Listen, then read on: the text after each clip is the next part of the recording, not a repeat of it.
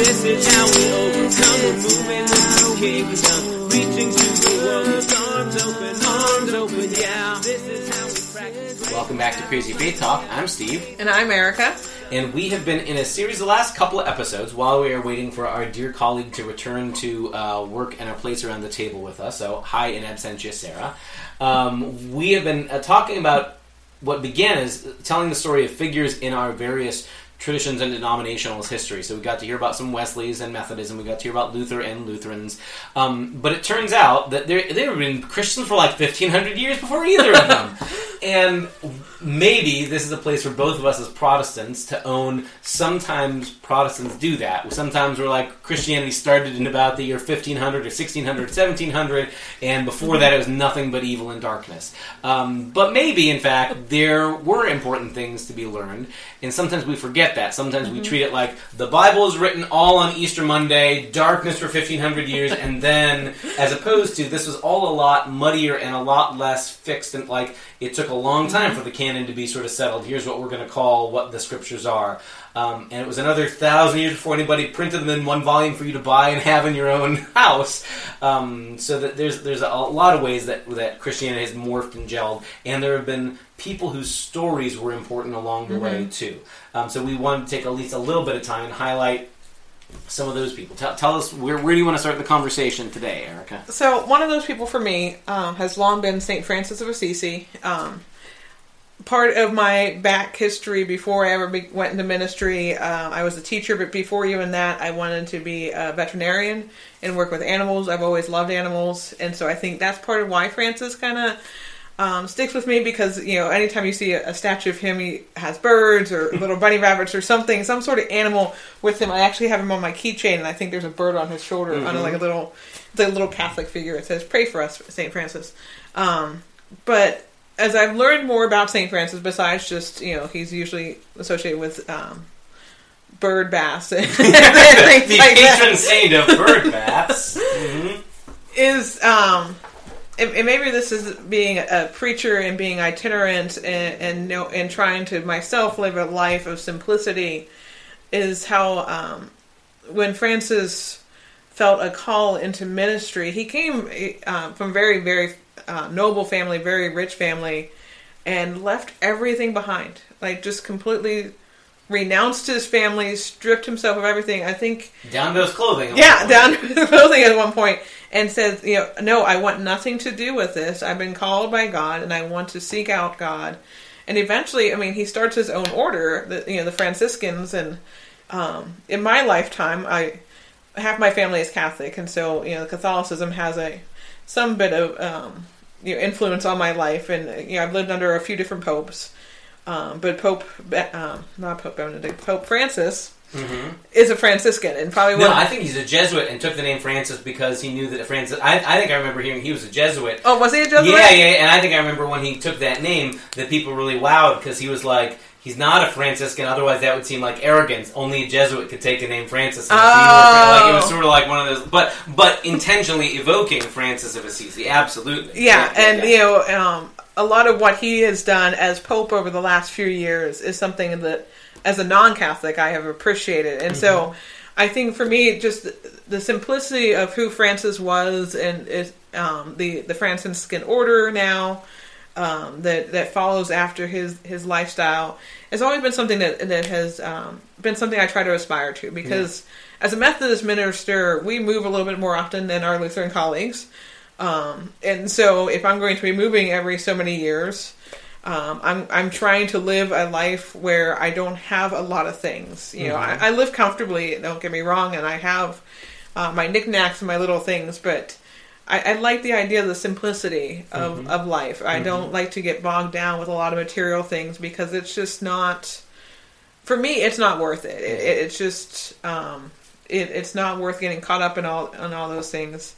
Because as I read about Jesus, as I study his life, I see how he lived. You know, he, you know, talks about not having a place to rest his head. He's like, you know, the foxes have dens and the birds have the trees, but, you know, the Son of Man has nowhere to live his head. And so I kind of try to live into that, you know, semi-Franciscan lifestyle. Yeah. I'm not as destitute as a Franciscan, and obviously being a woman could not be a Franciscan. I'm trying to think if there's a parallel order, because I think that the title now, is. Yeah, I'm thinking it goes after Claire.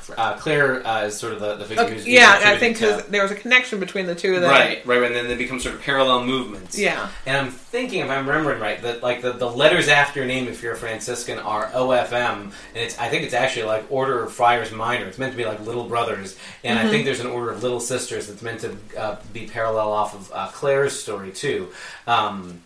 So that even Franciscan is really not like, no, they even like Francis didn't want to name a movement after himself, but we're just a bunch of little brothers. Yeah. There's something really lovely about that notion of trying to practice your faith in a way that is about simplicity and smallness and humility and not making a big deal about yourself.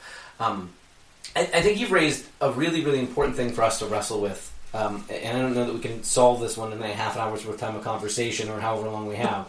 But there is this difficult tension in 2,000 years of Christianity of the tension between focus and emphasis on what things we believe about Jesus and trying to live our lives in a way that follows after the way of Jesus. And I don't mean to say that it's one or the other in life, but there are movements and moments where we tend to focus more and you have to get these lists of facts correct about Jesus or believe this way about Jesus, and other movements that tend to be more about let's take the lived example of Jesus. And there's ways you can abuse either one of them. Yeah. I think there's something in the Lutheran tradition which owns completely that there's a lot to be said about what we believe and why we believe it and having good sound theology. And yet at the same time can end up sounding rather complacent about like living in glaring sinfulness. I'm going to die a jerk, but at least I won't have works righteousness, and I'll believe correctly that I'm saved by faith and not by being a good person. That we end up almost like wallowing in being rotten people.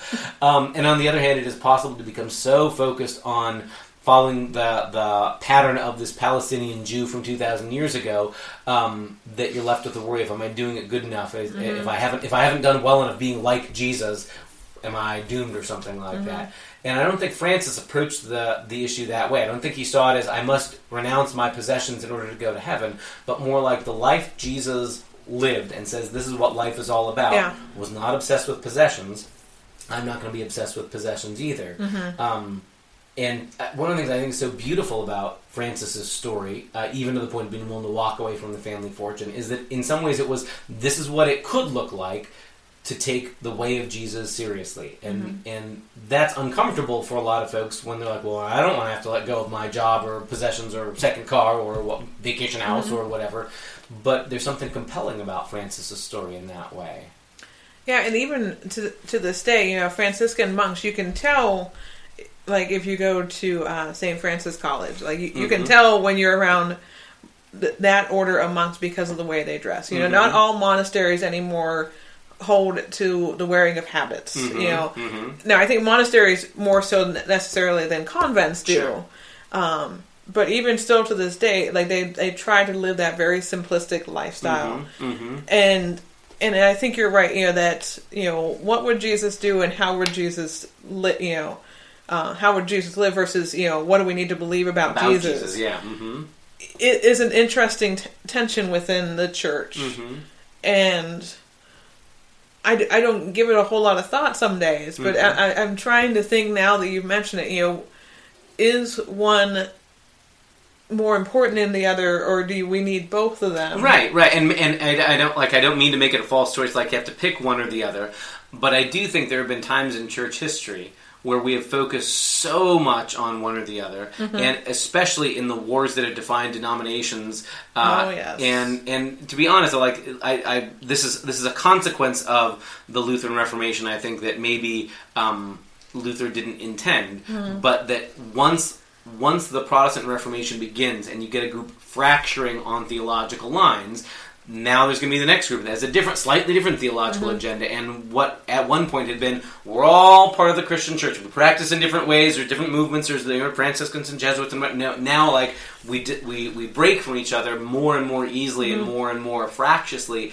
all on the basis of you don't believe correct facts enough, and that ends up being a way to earn your salvation. It's just the good works are now in your head. It's I believe these correct facts about God. And we turn the idea of being saved by grace through faith into faith is a certain percentage on your theology exam. Do you believe correct answers instead of faith as trust in God, even when I sometimes misunderstand how that works, And having just talked about, our two denominations and kind of how they split off of their respective churches, nothing against Luther, but it seems almost like Luther really pushed more towards the belief about. Oh, yeah. And Wesley perhaps maybe focused more on the practice. Yeah. I think that's absolutely... I heard somebody say once, years and years ago, and this is a criticism of both Lutherans and Methodists, so I hope it is not offensive, but something we both will say about one another. But the person said to me once, he said, Lutherans are a theology without a church, and Methodists are a church without a theology. and it's painting with a broad brush, but I mean, as a movement, Lutheranism was about, here are particular things we believe about God and how we're in relationship with God, and orthodoxy became more important than orthopraxy. In Luther's defense, that was because what he was plagued with was being so afraid. What if I mess up? What if I do it wrong? Is there something I can trust that's solid that doesn't depend on did I do good enough? And so Luther lands with, it turns out the gospel isn't about how good I am, but it's about how good God is, really. Yeah. But on the flip side, you can end up with this caricature of the old joke is the Lutheran on his deathbed who asks his preacher to come and says, Pastor, I know I'm dying. Have I ever done, in all the years you've known me, have I ever done a single good thing in my life? And the preacher thinks, kind of embarrassed and blushes and goes, no, honestly, I've never known you ever to do a good thing in your whole life. And the dying Lutheran goes, I'm so glad I'm not going to die and go to hell for works righteousness. And there's something about the Lutheran tradition that gets that and finds that funny, because it's we're sort of putting all of our chips on grace here. But that the early church didn't see those as two separate things, orthopraxy and orthodoxy, right belief and right living, but saw this as all as a whole one way of life. And I think voices like Francis are helpful for us, especially as people who aren't Roman Catholic ourselves, but to say, people like Francis keep poking at us and saying there's a way to try and hold these together. So I don't think there's anything that Francis said or did or wrote that was radical theologically. I think he was in some ways very, very, in some ways he's a mystic, which makes him, we don't quite know what to do with mystics either, but he was orthodox as far as the things he said and believed, as far as what the positions of church orthodoxy were at the time, but it was this way he held the way he lived and believed together, and took seriously, if I believe Jesus is the key to what humanity looks like, or what God's vision for humanity, maybe I can trust this simplicity and leave behind my possessions and stuff like that. Well, and I can't remember this off the top of my head. Maybe you know the answer to this. He didn't necessarily, like Luther and Wesley, intend to start out and create his own order. Right. Correct? He had started another order and then kind of meandered and went off in a slightly different direction. So, he's got the orthodoxy, right, and then also with being a monastic has the orthopraxy, at least leaning in the right direction. Maybe not always for the right reasons, but, at least for leaning in the right direction. And so, it's a tension I live with, and I think a tension we all live with, and especially as pastors. How do we live that out in a way to be an example to our people and to teach them how to not just believe the right things about Jesus, because that's such the American way. If I just think the right thing, right, then I'm okay. And how much we would like it to be. I go to a church, I officially name myself as a Christian, therefore I don't have to actually take seriously what Jesus says about possessions or forgiveness. Or there's a lot about the practice of religion where we live in this country in this time that sort of treats religion as a consumer product, and I think that's where Francis's life story helpfully smacks us upside the head and goes no, it really does have to do with living the way of Jesus, and Jesus means it when he says your possessions are slowly killing you. And I think sometimes we end up, at least a Lutheran incorrect justification for our greed is sort of I'm not saved by how much money I have. That is, Jesus doesn't require me to get rid of all my possessions to earn salvation. It's simply by grace through faith, and therefore you're not allowed to ask God about me and my possessions, or I'm not allowed to be forced to consider the ways I might be dying, drowning in my possessions. And I think Francis wouldn't have said this isn't about earning your salvation after you die. This is about, if you take Jesus seriously, that will change how you relate to your possessions and how many of them are really essential and how many are not anymore. And maybe it's not about securing your post-mortem real estate location. He's not a Franciscan, but he is Catholic. Stephen Colbert has this great quote I've seen often over and over again on social media about how Christians are supposed to behave towards the poor, and especially in America. And he says, if this is going to be a Christian nation that doesn't help the poor, either we have to pretend that Jesus was just as selfish as we are, or we've got to acknowledge that he commanded us to love the poor and serve the needy without condition, and then admit that we just don't want to do it. Yeah. I think he's got a very Franciscan kind of mindset. Oh, yeah, absolutely. That, because not only did Francis, give up all his possessions, but he was very much focused on serving the poor. He became the poor so he could serve the poor. Right. And I think that's the idea, that like if your idea is, I will impress God by selling all my stuff, doesn't that impress you, God? That completely misses the point. But if the idea is God is concerned for everybody, especially the people who are the lost and the last and left behind and the least. And that means then solidarity with them is going to mean, how do I use the abundance I've been given for the sake of others? And without that in order to prevent that from becoming too paternalistic, like I need to fix you, I'll come and have my field trip down to the slums and then I'll go back to my comfortable suburb life. Francis is like, I'll put my money where my mouth is. I'll get rid of my possessions and live among the poor, and we'll use the resources we had to take care of each other. That's such an important piece of the teachings of Jesus, and yet I really don't remember in my childhood hearing an awful lot of talk about that piece of the heart of what Jesus has to say. And maybe that orthopraxy-orthodoxy split is evidence too, and I know lots of ways the Bible talks about what Jesus' death did for me or does for us. But that can come at the cost of actually listening to the teachings of Jesus. And an awful lot of the time, Jesus isn't talking about post-mortem real estate, but more about, if you're going to be my follower, you are called to care for people who are in need. You are called to welcome the stranger. You are called to, and sometimes we aren't great at doing both, listening to what the scriptures had to say about what Jesus' death and resurrection did for me, but also actually doing what Jesus says. And it's weird that we can get so hung up on, do you use the word Lord to call Jesus your Lord? Have you made Jesus your personal Lord and Savior? As though saying it once accomplishes it and is not lived out the whole rest of your life. That Lord implies a certain relation, and the closest relation, maybe in words we would use, is like master or teacher or overseer or sovereign or king, or and to say, Jesus, you have that kind of authority over me, but I'm not going to listen to you when you say I should share my possessions or give things away or deny myself and take up my cross. We kind of want to have our cake and eat it too. And as a pastor from the movement that does at least the beginning of our movement, does the orthopraxy a little bit better, because John Wesley doesn't have a systematic theology based off of his writings. We have his sermons and things, but we don't have a small catechesis like you do with Lutheran.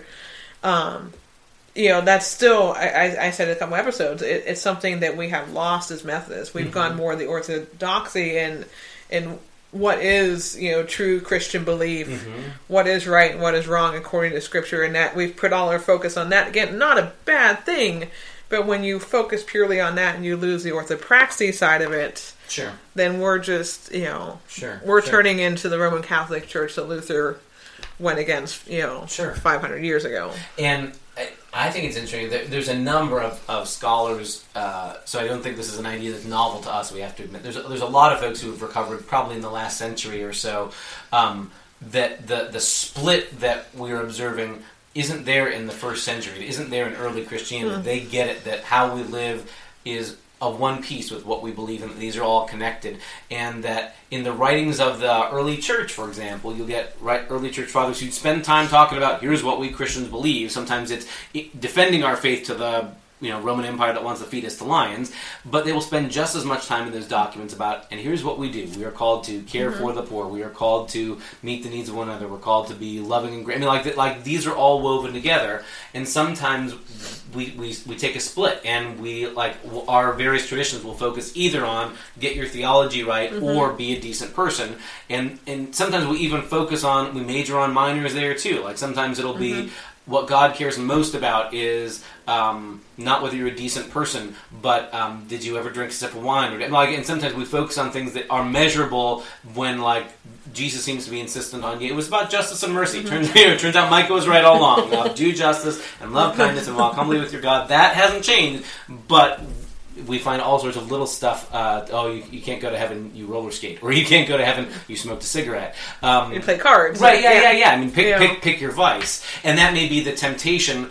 If you err on the side of orthopraxy, it becomes really easy to who gets the side here? What things are this is a deal breaker, and this one is acceptable or not. And I get it, because there's lots of questions or issues that we don't have a clear word from Jesus on. I don't know a single text where Jesus talked about playing cards. Yeah. There are plenty of Christians throughout history who were convinced they had Jesus' answer about playing cards, but we don't have a sermon from Jesus, or even a parable about somebody playing cards.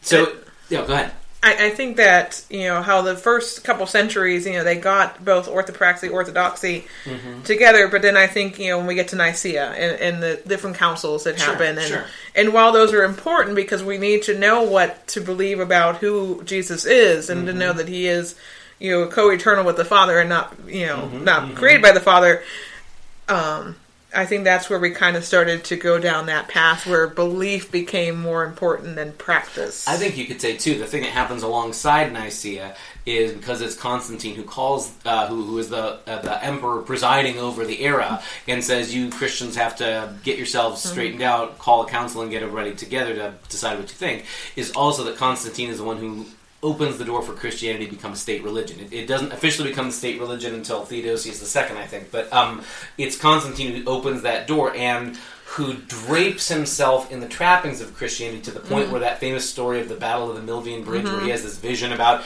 the Chi-Rho symbol, not even the cross, but the Chi-Rho symbol is a symbol for Jesus, and he's convinced the voice tells him that he will win as long as he's got this symbol on his shield.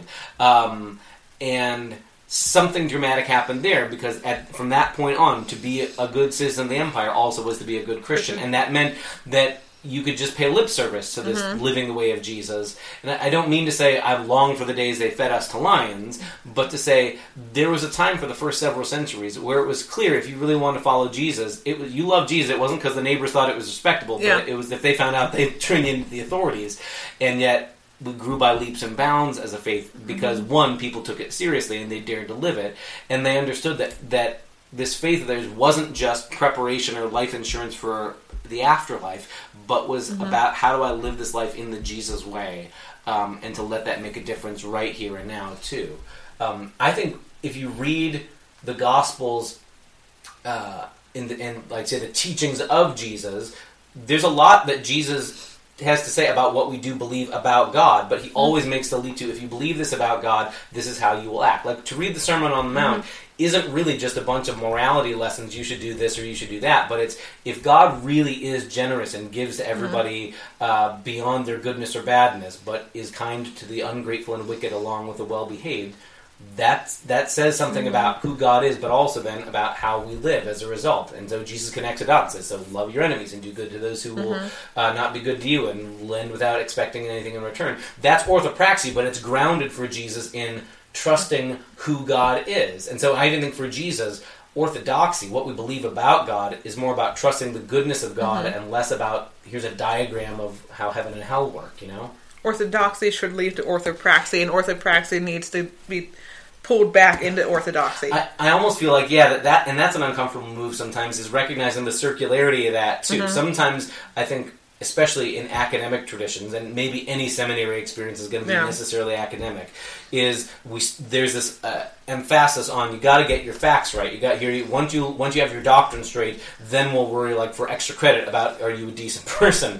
And maybe the early church didn't quite see it that way. It was this sort of mutually reinforcing, if we're supposed to be people who are forgiving, what would that tell us about what we believe about God? I guess that's how God is like. And this sort of like, there's a circularity that maybe sometimes makes us squeamish, but we maybe need to own. The early church seemed to be okay with the way we act informs what we believe, and the way we believe also informs the way we act. Not just, you got to get your catechism memorized, and once you've learned your theology, then go out and act, but these are mutually reinforcing.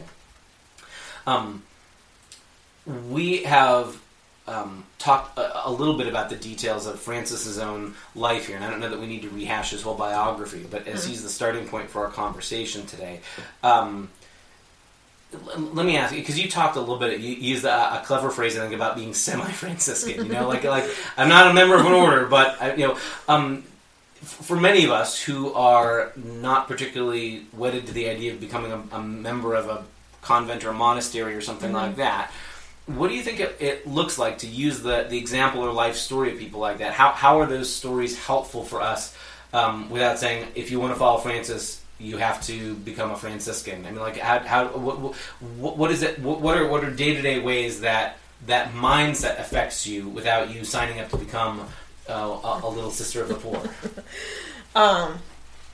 Well, part of it is definitely what's the word I want to use? Relating with the poor. Putting myself in their shoes and service to the poor, however that might look. So there's a food pantry that happens once a month in Marion Center, and so my church has gotten involved in that, and that's a way, and that's something I've done. My home church had one too, and I would work there, and so trying to find a way to serve the poor with what I have, and also again going back to just that life of simplicity and looking at the resources that I have and the resources that God has gifted me with, and say, okay, I have X amount of money. How am I going to spend it? Where am I going to spend it? And making sure that as much as possible I spend not just the tithes, giving to the church, but making sure that a portion of my money is used to serve other people, both within and outside the church walls. Yeah.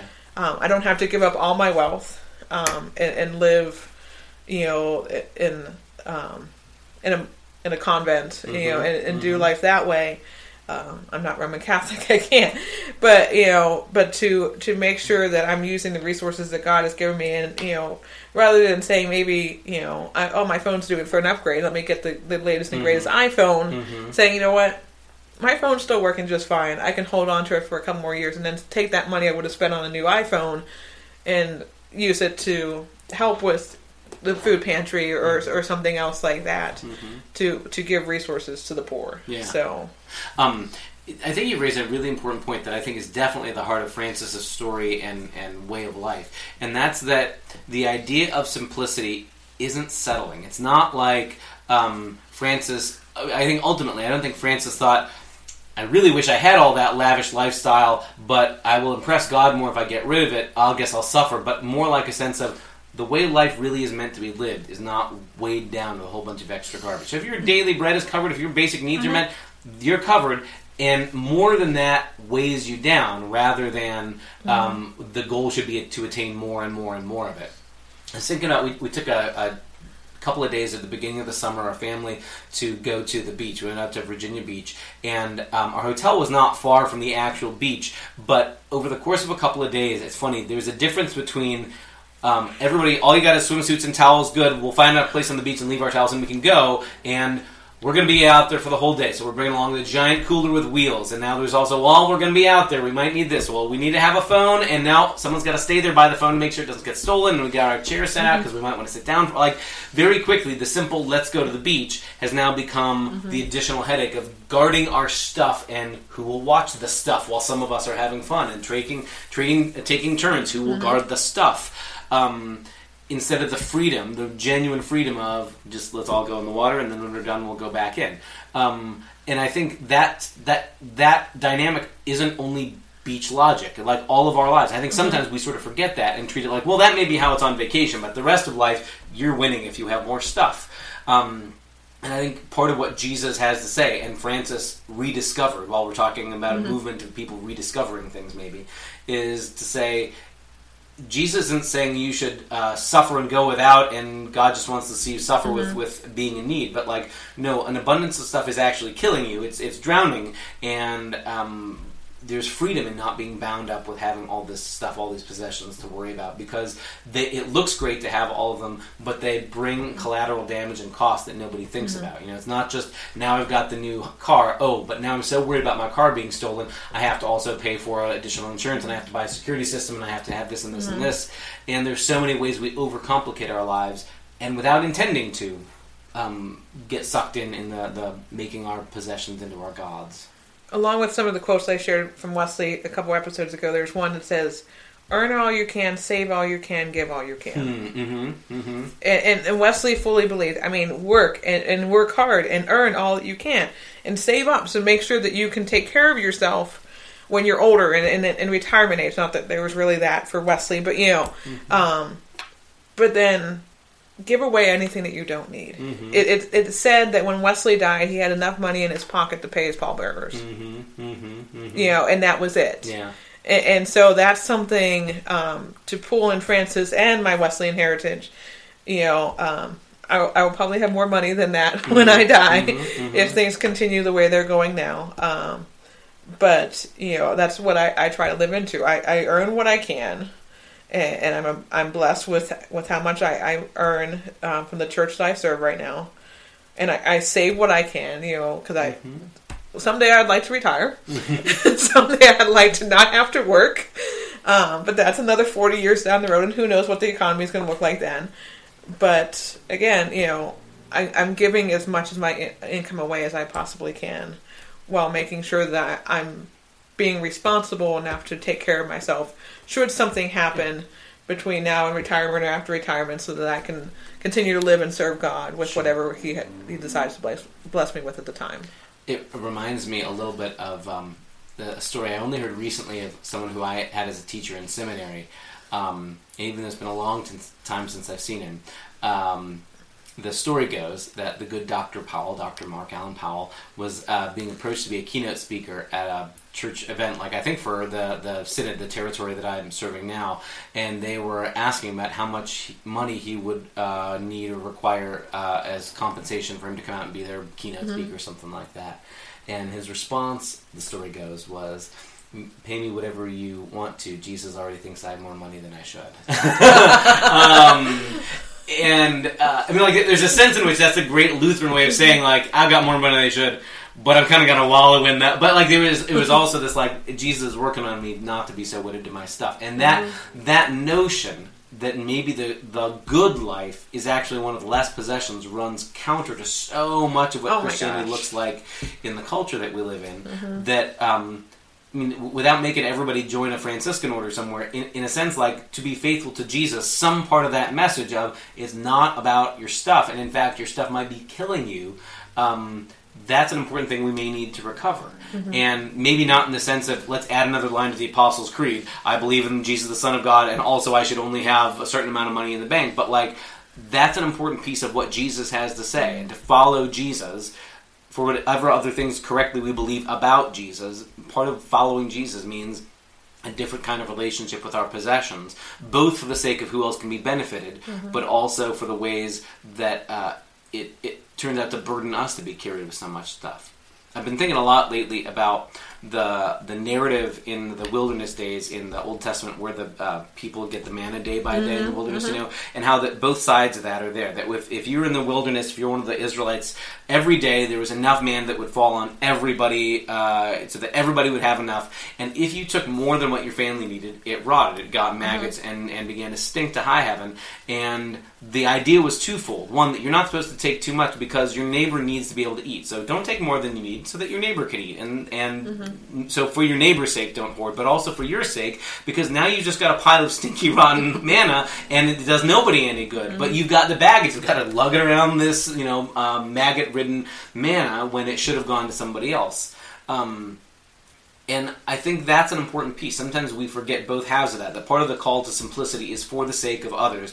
That I don't need to have an overabundance of stuff when other people are just struggling to eat. And there are ways I could use my resources to share because it's all come from God in the first place. But also, when I'm focused on getting more and more and more, I don't realize sometimes how that becomes a stinking manna pile that's rotting rather than giving life. And I think Francis ties us in to see both sides of that. The care for the poor, the care for the other who's in need, but also I'm ultimately freer and more fully alive when I'm not weighed down by my garbage. So we spent a whole half hour talking about Francis, and neither of us are Franciscans. And if you are Franciscan and have been listening and we've got something totally wrong about that important please let us know. Yeah. But maybe we could say thanks for listening. And I don't know that anybody can be sure what his last words are, but those famous words that are often attributed to St. Francis are important ones. Lord, make me an instrument of thy peace. Where there is hatred to sow love, where there is injury, pardon, where there is doubt, faith, and O divine Master, grant that I may not so much seek to be consoled as to console, to be understood as to understand. For it is in dying that we receive, and pardoning we are pardoned. It is in dying that we are born to eternal life. Maybe that's a fair enough place to end too. Thank you all. Thanks for listening. Talk to you later. Bye.